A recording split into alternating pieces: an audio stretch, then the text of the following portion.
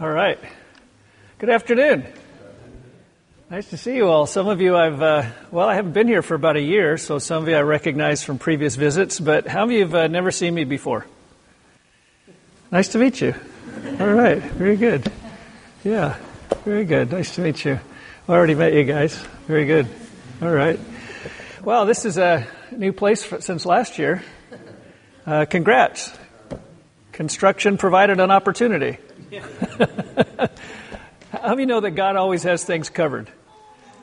He sees what's coming before it happens. He's always got something up his sleeve. And the journey with the Lord is just that journey of faith is also just the journey of a discovery. And you guys are on a journey as a church family. And God's hand is obviously on you. And every time I come, the worship team is bigger and better. Good job, guys. And of course, I hear regularly how you're doing. I'm bringing greetings from my wife, Glenda. She wasn't able to be on this trip, but some of you have met her before. But we pray for you guys every week. We do. We pray for you every week, and we're just excited when we hear testimonies of what God does. And so even though we don't get here real often, we feel like family, and we know a lot of your names just because of just praying for you and wanting to know what's happening here in the church. So I bring you greetings from her, and obviously the love of the church in Portland. The church in Portland. This is one of the very few churches that we've ever given our name to. We've planted 50 churches across the United States and other nations, and this was one of the few times where the elders said, "You know what? We so believe in this vision and in your pastors, Ben and Rebecca, and so I just want you to know that the mothership loves you too and knows about you. We have 20-some elders, full-time pastors. They pray for you when we gather. So then we have intercessors there as well that enjoy praying for you and for what God's doing here. How many think God loves Baltimore? Yeah. Kind of extra special, doesn't he? I think the Lord really loves Baltimore. Obviously, our hearts have been with you through recent days and difficulties, but we're just happy that what we saw on CNN isn't the whole story of Baltimore. And kind of we knew with our connection, we knew like, okay, that's what you're showing us, but we know there's a lot of people that love Jesus. There's a lot of good there. There's a lot of opportunity, and so don't worry. People in Portland don't believe everything they see on CNN, okay? They believe there's a lot of good people like you that are here that make this just a wonderful place for God to be glorified. Well, I'm going to talk to you tonight about, I'm going to go to a chapter of the Bible, Luke chapter 15, if you want to turn there. And as Ben said, I'm a Bible teacher, been teaching the Bible for over 40 years. So I love the whole Bible, but some of my favorite parts of the Bible are where there are stories. How many like stories? Did you like stories when you were growing up as a kid? I've always loved stories. And stories, are kind of, I think since the beginning of time, stories have been an integral part of every generation. And they've been kind of obviously they're a means of entertainment. Anybody like entertaining stories? Maybe like to see a movie or read a book or something, it has an entertaining story. But stories are more than entertainment. They're actually vehicles to, there we go. They're actually vehicles to carry important values and lessons from one generation to another. And the Bible has a lot of stories in it. And Jesus particularly told a lot of stories. I'll talk about that in just a minute. When you think about how children love stories, this afternoon I sat down with Gideon. I said, Gideon, do you know what because I said, have you ever heard me preach? He said, oh, maybe once. I said, well, I know you're always in kids' church. Do you want to know what I'm going to talk about today? He was like, sure. So he came and sat on the couch, and I told him, I'm going to talk about 3 stories from the Bible in Luke chapter 15. And so I told him the stories, and then I asked him, what's the lesson of the story? And he nailed it. He knew the lesson of the story. So it was pretty cool. I think back in Sunday school days when, the teacher would tell us a story and then would always ask us this question. You know what the question is? What's the lesson of the story? Anybody remember that? What's the lesson of the story? And so I've kind of collected some of these through the years. There was one One time the teacher's telling the story of Jonah and the whale. And she says, Timmy, what's the lesson of the story? And Timmy said, people make whales throw up. That's what he got out of that story. I guess that's true, but I'm sure there's more to it than that. Another time, David and Goliath was the story, and I don't remember the boy's name. I read about this. Teacher asked, a little boy raised his hand, what's the lesson, behind the story of David and Goliath? And he said, well, Saul's soldiers thought that Goliath was too big to kill, but David thought he was too big to miss. Sometimes kids really get it, don't they?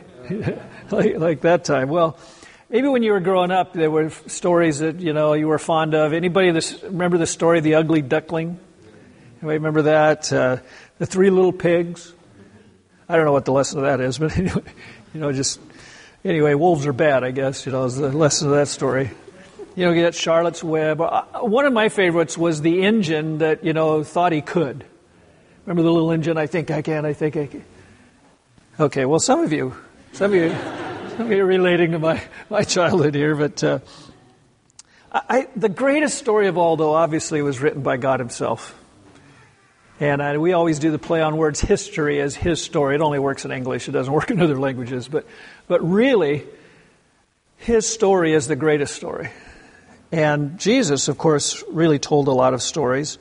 Stories have a way of touching our hearts in kind of a simple and yet engaging kind of way. Stories have a way of imparting truth to us, as I was just referring to. And I think this is because life is inseparable from truth. When God created reality, he created all life, and he is truth. And Jesus said, I am the way, the truth, and the life. You really can't separate those. Life and truth are inseparable. They're eternally united. They're interwoven. Because there is no life apart from truth. And when it comes to stories here, all life illustrates truth. Everybody's life. Whether positively or negatively. Everybody's life illustrates truth. The story of your life illustrates truth. And that's why you can look at different characters in the Bible, whether they were good guys or bad guys, whether they did well or they didn't. Their life illustrated truth. They were either a positive example of the truth of God and how he wants us to live life, how he intended it to be lived, or they were negative examples of how not to do life. How many know you can learn from anybody? Yeah, either positively or negatively, and we have both of these in Scripture. I think maybe this is part of the reason why Jesus told so many stories. Not just to reach our head, but also to reach our heart, and more importantly, to reach our life. He not only wants us to know the truth, he wants us to live the truth. He wants us to embrace it in our heart and then live it out in our life. Truth is meant to be lived. It's not just meant to be known. You don't just learn the truth of God so you can win Bible trivia games. You learn the truth of Scripture so you can live it out. The Word is to be made flesh. How have you noticed the Holy Spirit working on your life to give you a chance to live out truth? He's always wanting us to live more of the truth. Over 1/3 of Jesus' teaching was stories. And we have in the Gospels 52 stories that Jesus told that are in different parables that are recorded in the Gospels. And one day, they asked him, Jesus, why do you tell so many stories? Remember, his stories were pretty simple. They were about farming and, business and, basic life type stuff. They weren't really complicated. They were simple stories most of the time, and they were easy to relate to and understand, stories that people would understand just from their culture and their life. And they asked him once, why do you tell so many stories? And he responded in Matthew 13, this is one account of this, and he basically gave two reasons. He said, I teach stories, and stories, of course, learning life's lessons from Jesus. He said, I teach stories to reveal truth to the humble, but he also said it actually hides the truth from the proud. And you remember as the crowds would listen to Jesus, how he'd tell some simple story about the soil and the seed that's, sown into 4 kinds of ground, and some produces and some has thorns and some's hard, And as he's telling that story, the people who humbly wanted to learn from him and wanted to live the truth, they were getting it. They were like, oh yeah, okay, I understand. My heart needs to be soft towards God. I need to receive the word. Let it grow in me. But remember, there were some other people standing around that were pretty smart guys. And they were like, say what? What is that story about? They didn't get it. And here Jesus could use one simple story, and that story would reveal truth to the humble and hide it from the proud. So what does that tell us? When we listen to Jesus' stories, we need to have open, humble hearts. We need to come as learners, not as know-it-alls, not ready to question him and look down on him and judge his actions and motives. And by the way, you'll have no fun with God in life if you're always judging him and telling him whether you approve of his actions or not. He's God, we're not. Get a clue. It's like we need to let him be on the throne. We don't do so good when we bump him off and try to take over. We just need to recognize our place. And when we come to him humbly and say, you know what, you're in charge, I'm not. You're the creator, I'm not. You're the source of life, I'm not. You're the center of the universe, I'm not. When we have that kind of heart, then, wow, we can learn a lot from him. And our life can be so much better. Well, I said we're going to go to Luke chapter 15. So let's go there. Luke 15 is known for a very specific story, and it's in the latter part of the chapter, but there's two stories before it. And I'm actually going to do all three of these stories quickly because Jesus tied them together and told all three of them in the same context for a very specific reason. The story at the end of the chapter is known as the story of the prodigal son. Anybody ever heard of that? Yeah, if you've been around the Bible much, this is a lot of literary type people say it's one of the greatest short stories in the world. Literary greats, which I'm not, but a lot of them will say this is one of the greatest short stories existing anywhere in the world. Is the story of the prodigal son. They may not believe the Bible or think that they should surrender their life to it, but it's just this great story. Have you ever thought, though, that maybe the story has the wrong title? We call it the story of the prodigal son. But really, isn't the story actually more about the father's love than it is about the son's sin? I mean, really. The story is more about the father's love. Because, the star of this story is not the kid who messed up, and it's certainly not the older brother who was upset about it all. It's the father. The father who was so gracious and who was looking for his son to come back and didn't even let his son finish his repentance phrase and asked to be a servant till he's already putting a robe and ring on him and welcoming him back and killing the fatted cat. The story's really about the amazing grace of the father, isn't it? And when you read the story, it's kind of depends on who you identify with, but we're singing Amazing Grace, and we were lost and now we're found. We identify with that prodigal son, right? We haven't been perfect in our life, and we're so happy that the Father still loves us and receives us and blesses us in ways that we totally don't deserve. Cool story. Well, the three stories all have the same lesson. And Gideon said it today when I told him all three stories quickly. And he was remembering one of them about the sheep. He remembered that one because the first story is about the lost sheep. The second story is about the lost coin. And the third story is about the lost son. So all three stories are about something that was lost but was found.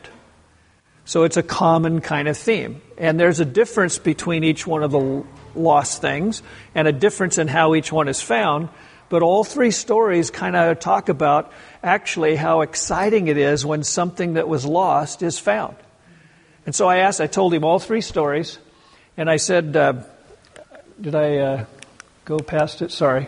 Yeah, the extreme joy of the lost being found.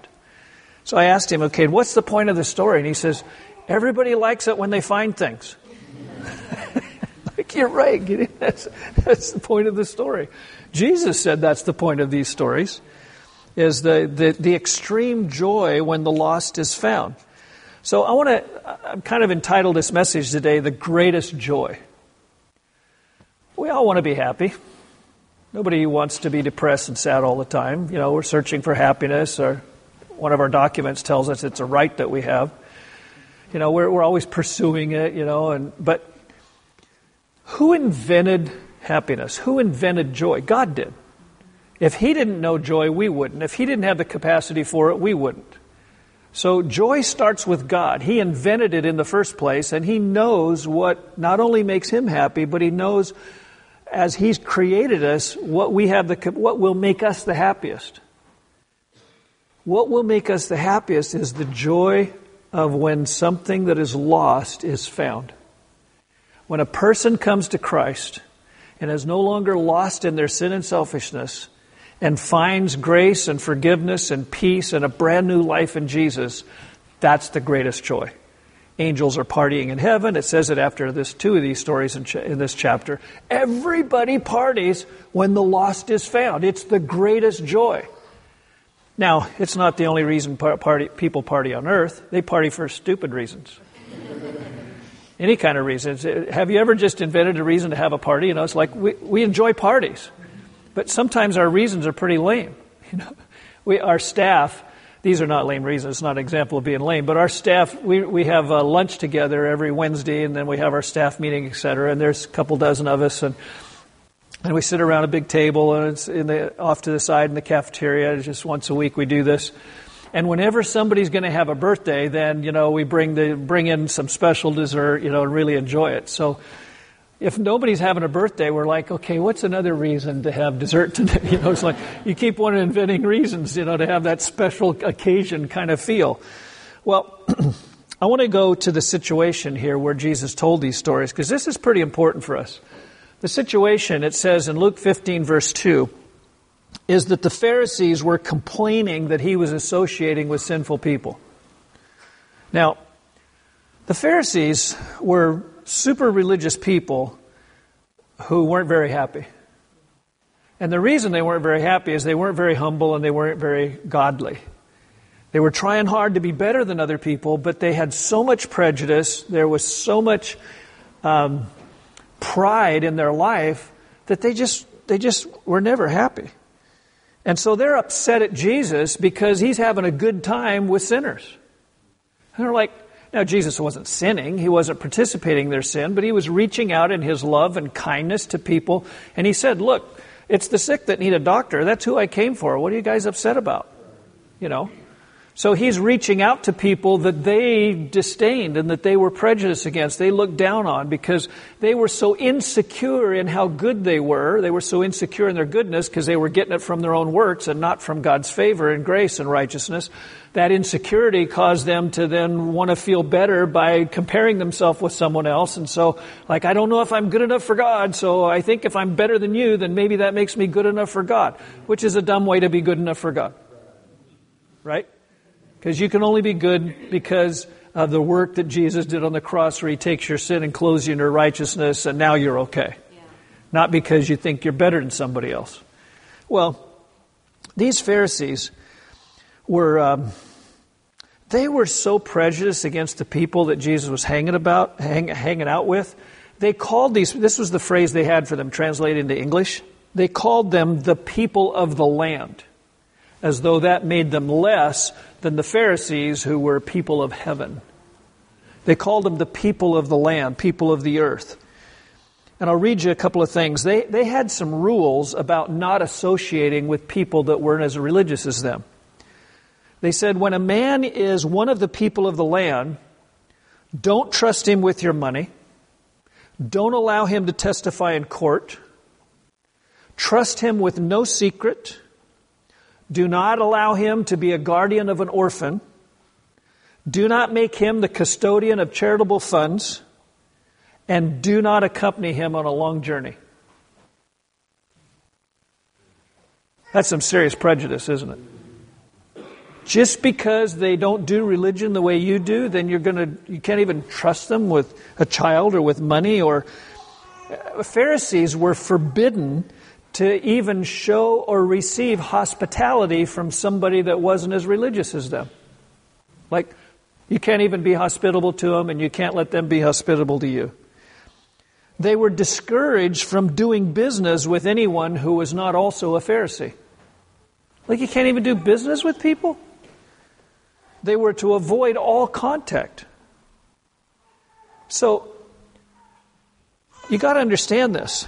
For a strict Pharisee Jew at that time, when they wouldn't say, Jesus says there's joy in heaven when one sinner repents. What they would say is there's joy in heaven over one sinner who is obliterated. Their attitude, in fact, that's a saying that they had in their literature. And Jesus plays on that saying, there's joy in heaven when one sinner is wiped out. And Jesus says, no, there's joy in heaven when one sinner gets saved. How many know the heart of God is the opposite of the heart of those Pharisees who were so prejudiced against people who they thought weren't as good as them?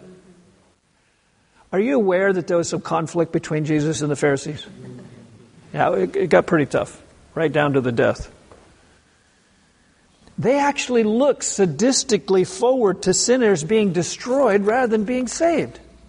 Now that's who Jesus tells these three stories to. So we come first to the story of the lost sheep. And you remember this, there's a shepherd and 100 sheep, and one gets lost, and he leaves the 99 to go out and find the one. Kind of cool, there's a shepherd thing up there. But there's a bunch of sheep, so I guess that's the one when he got back. Anyway, shepherding in Palestine was a pretty dangerous task. Especially in Judea. Now, Judea is really hilly, and there's a lot of steep hills, and pasture land was pretty scarce, a lot of steep ravines. I mean, it's treacherous just going down from Jerusalem towards Jericho. I drove that highway a few years ago. I was like, whoa, that makes these stories, a lot more, alive. It's like, this is tough terrain, and for shepherds, it was a tough place to do shepherding. And they usually did not have restraining walls, and sheep would often wander into danger. And another thing you need to understand is that the shepherd usually didn't own the sheep. The sheep usually were owned by the community. The flocks were communal, which explains why the whole town's happy when he brings the one sheep back. Because it's not just his sheep, it's his in the sense of stewardship. He calls it his sheep, but it belongs to the whole town. And a shepherd who was responsible for the town's flock, the responsibility was so serious that if he did lose a sheep, he had to go, even if the sheep was killed or, killed by an animal or another predator or something, he had to go at least bring back the fleece of the sheep to show the town that he hadn't ripped off the town, sold the sheep to another town. That's how serious it was to have this role as a shepherd. So the shepherd has lost the one sheep. It's not just his livelihood at stake. It's the town's flock, which this is mostly the case at that time in Judea. And so what does he do? He leaves the 99 secure, but he goes after just the one. Instead of saying, well, I got 99, and they'll make babies, so I'll be all right. What does he do? He goes after the one, which sounds so extreme, but it shows us the heart of God. Have you ever been the one? Aren't you glad God goes after the one? Aren't you glad that even though you were lost, you could be found? I don't know why in Christianity we have some sayings like, I found the Lord. Oh, wait a minute. Who was lost? Who found who? It's like, he came to seek and to save that which was lost. And we're glad that he found us. Well, those we give up on, God goes after. And that's obviously one of the points of this story. Now, Jesus' statement, and you read this up here, it says, there will be more joy in heaven over one sinner who repents than over 99 just persons who need no repentance. Now, isn't that offensive to the rest of the 99? I mean, if you're part of the 99, you're thinking, what gives? I'm the 99. I didn't wander off. I'm not costing you to go out in the dark and the cold and, risk yourself on tough terrain just to find me. I didn't wander off. I'm here. I'm one of the 99. And he says, oh, there's more joy over the one. Like, well, does it count to be one of the 99? Well, I thought about this. Maybe the meaning of this is that Jesus is cluing us into the values of heaven. That focusing on the needs of others is more important than enjoying our own comfort. Think about it. He's telling the 99 that their focus should be on recovering the loss more than enjoying their own position. So if you're offended by this statement, you're receiving it wrong. Instead, we should be saying, I want to be like Jesus. Let's go after the one. Rather than, we're here. We're okay. What's the problem? No, our focus should be, if you're part of the 99, you're supposed to care about the lost. And if you don't care about the lost, you don't understand the meaning of even being a part of the 99. And what will really cause great joy. Actually, going after the one lost affirms the value of the 99, because if any of the other of the 99 would be lost, he'd go after them too. So those of us that are found need to get over ourselves and get focused on what Jesus is focused on, and that's the ones that are lost. Instead of, we are the 99. Great. What are you going to be happy about next? The one that's lost, that's found. And the shepherd comes back, the sheep around his shoulders, and what does it say? The whole town rejoices with the shepherd, obviously, because they have stock in the sheep as well. But why is there such great rejoicing in heaven? Because the lost was found. Next story is the lost coin. You'll see in Luke 15:10, there's joy, and it's the same kind of point. Now, this story, I'll do it very quickly. A woman loses a coin in her house. But the detail that's given is very specific.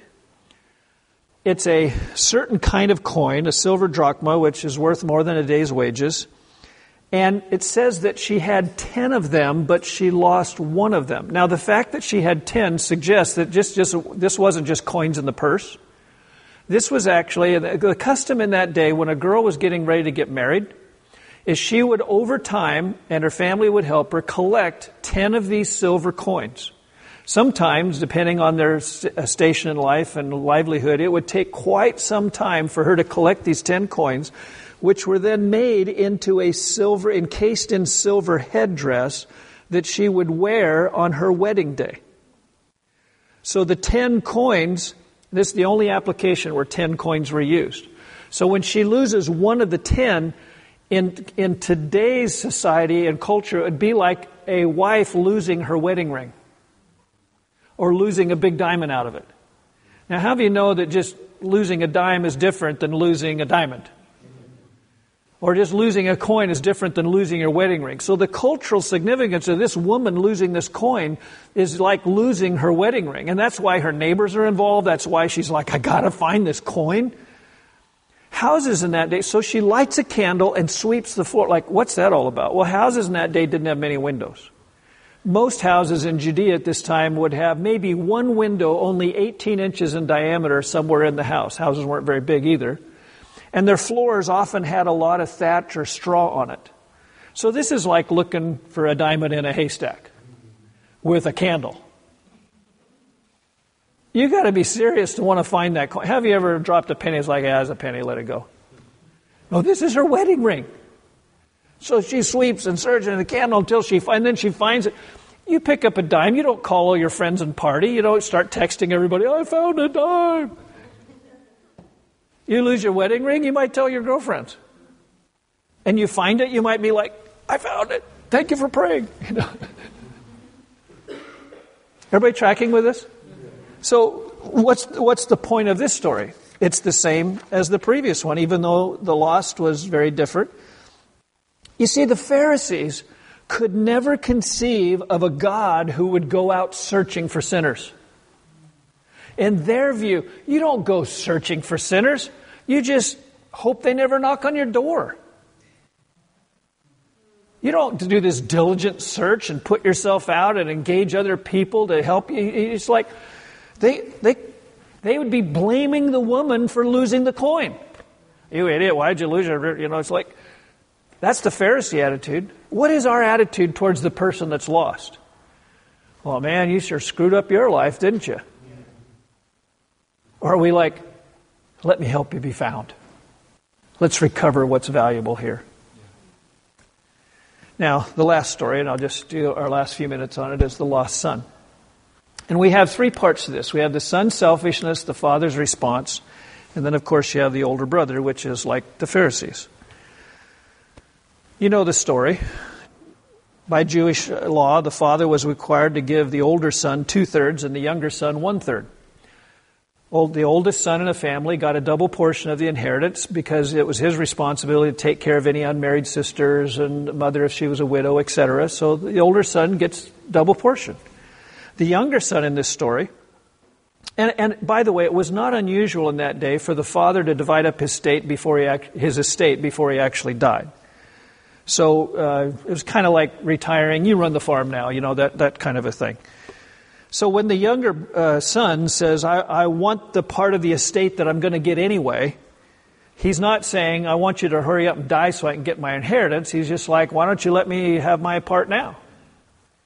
And he persists. Normally a father would just decide that he wants to make sure the son's old enough and mature enough before he would pass it on. But in this case, he persists until the father gives in. He doesn't lack any restraint. He burns through the inheritance very quickly and ironically ends up feeding pigs. You know what? The Jews had a law for this, which the Pharisees would have known well. They had a rule that said, cursed is he who feeds pigs. The Jews aren't into pigs. You aware of that? Okay. So back then it was like, so Jesus purposely tells this story about the son who loses everything and the father's, the father's loss and the son's loss.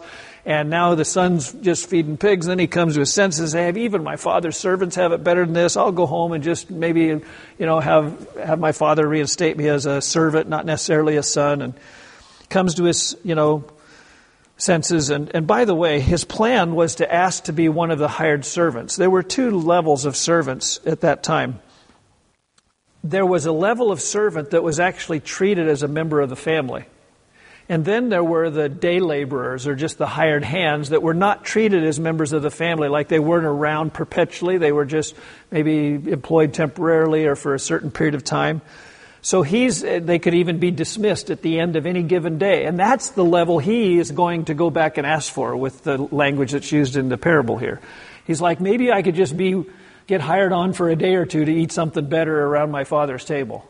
He wasn't even asking to be one of the perpetual servants that's close to the family, treated like a family member, actually given shoes. That's symbolic of a certain status. So the father's response, and I want to close with this. He wisely let the son go, knowing he needed to learn the hard way.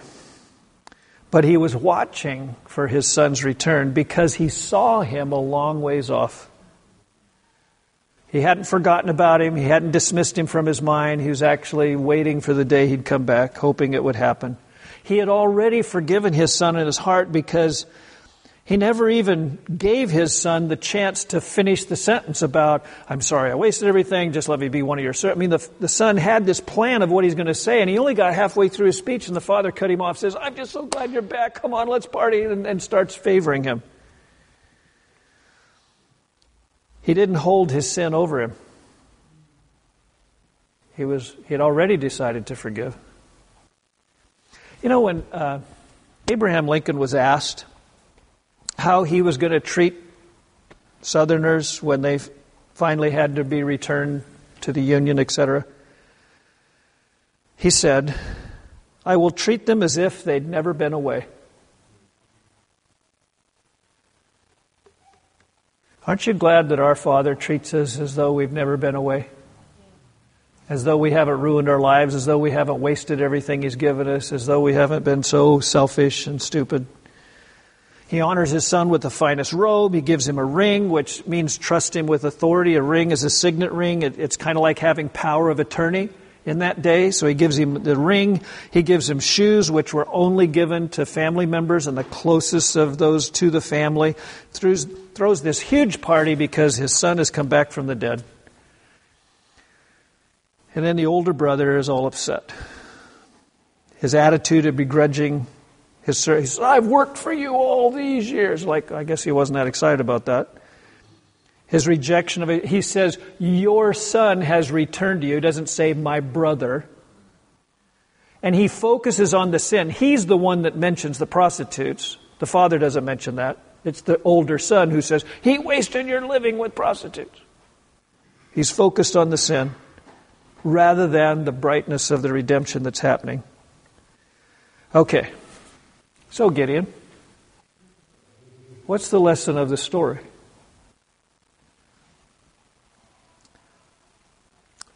If we're away from God, we can identify with the sheep, the coin, or the sun. The sheep wandered away, not intending to get lost. Sheep are just stupid. So are we sometimes. By the way, it's not a compliment when God calls us sheep in the Bible. I've got a young lady just joined our school this fall, and since the age of 9, she's taken care of sheep. So I was talking to her on the way to class. I call her Jane the Shepherdess. Talking to her on the way to class, and she's telling me, she said, "Oh man, I'm so glad I don't do that anymore. Sheep are so stupid. They're dirty. I hate taking care of them." I said, "So when you read in the Bible that God calls us sheep, it's not a compliment, is it?" She says, "No, it's not a compliment at all." But even if we've been like a sheep, just kind of wandered off, being stupid, or if we're like the coin. Now, it was not the coin's fault it was lost. It had been misplaced. Sometimes we get lost through what somebody else has done to us. Or then you have the son who, it was his fault. He made the wrong choices. Doesn't matter whether you wander off. Doesn't matter what's been done to you. Doesn't matter what bad decisions you've been making. Guess what? Jesus is searching for you. He's sweeping the house for you. He's on the porch longing for your return. What if we are serving God? Then we should be identifying with the shepherd, the woman, and the father. Do we find our greatest joy in the recovery of what has been lost? That is, people being restored to relationship with God? Or are you just proud that you're in the 99? Are we judging people, hoping they'll get what they deserve? Or are we so rejoicing when God's grace is revealed to those that don't deserve it? Are we on mission with the great shepherd? Are we out looking for the lost? And then when the lost is found, are we rejoicing with the angels? Okay, well, I'm sure you can party better than this, but this is me excited. It's like, is the greatest joy in our life when we buy something new? Is the greatest joy in our life when we get our way? Is the greatest joy in our life when we put another notch on our belt of some achievement we've accomplished or something else we've collected? Or can we be like the Lord, whose greatest joy is when the lost are found? They're out there. Let's go find them. Thank you.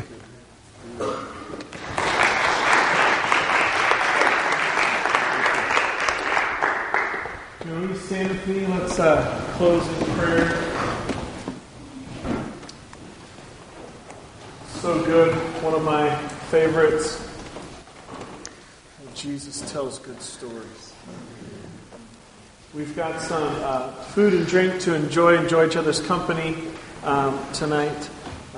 I think this is an excellent reminder for us. And I know that for many in this room, you know what it is to be the found. And it's just so critical that we don't get too far from that, from being the found. So we're reminded to go look for those others. Amen? Let's pray. God, I thank you that you love us. I thank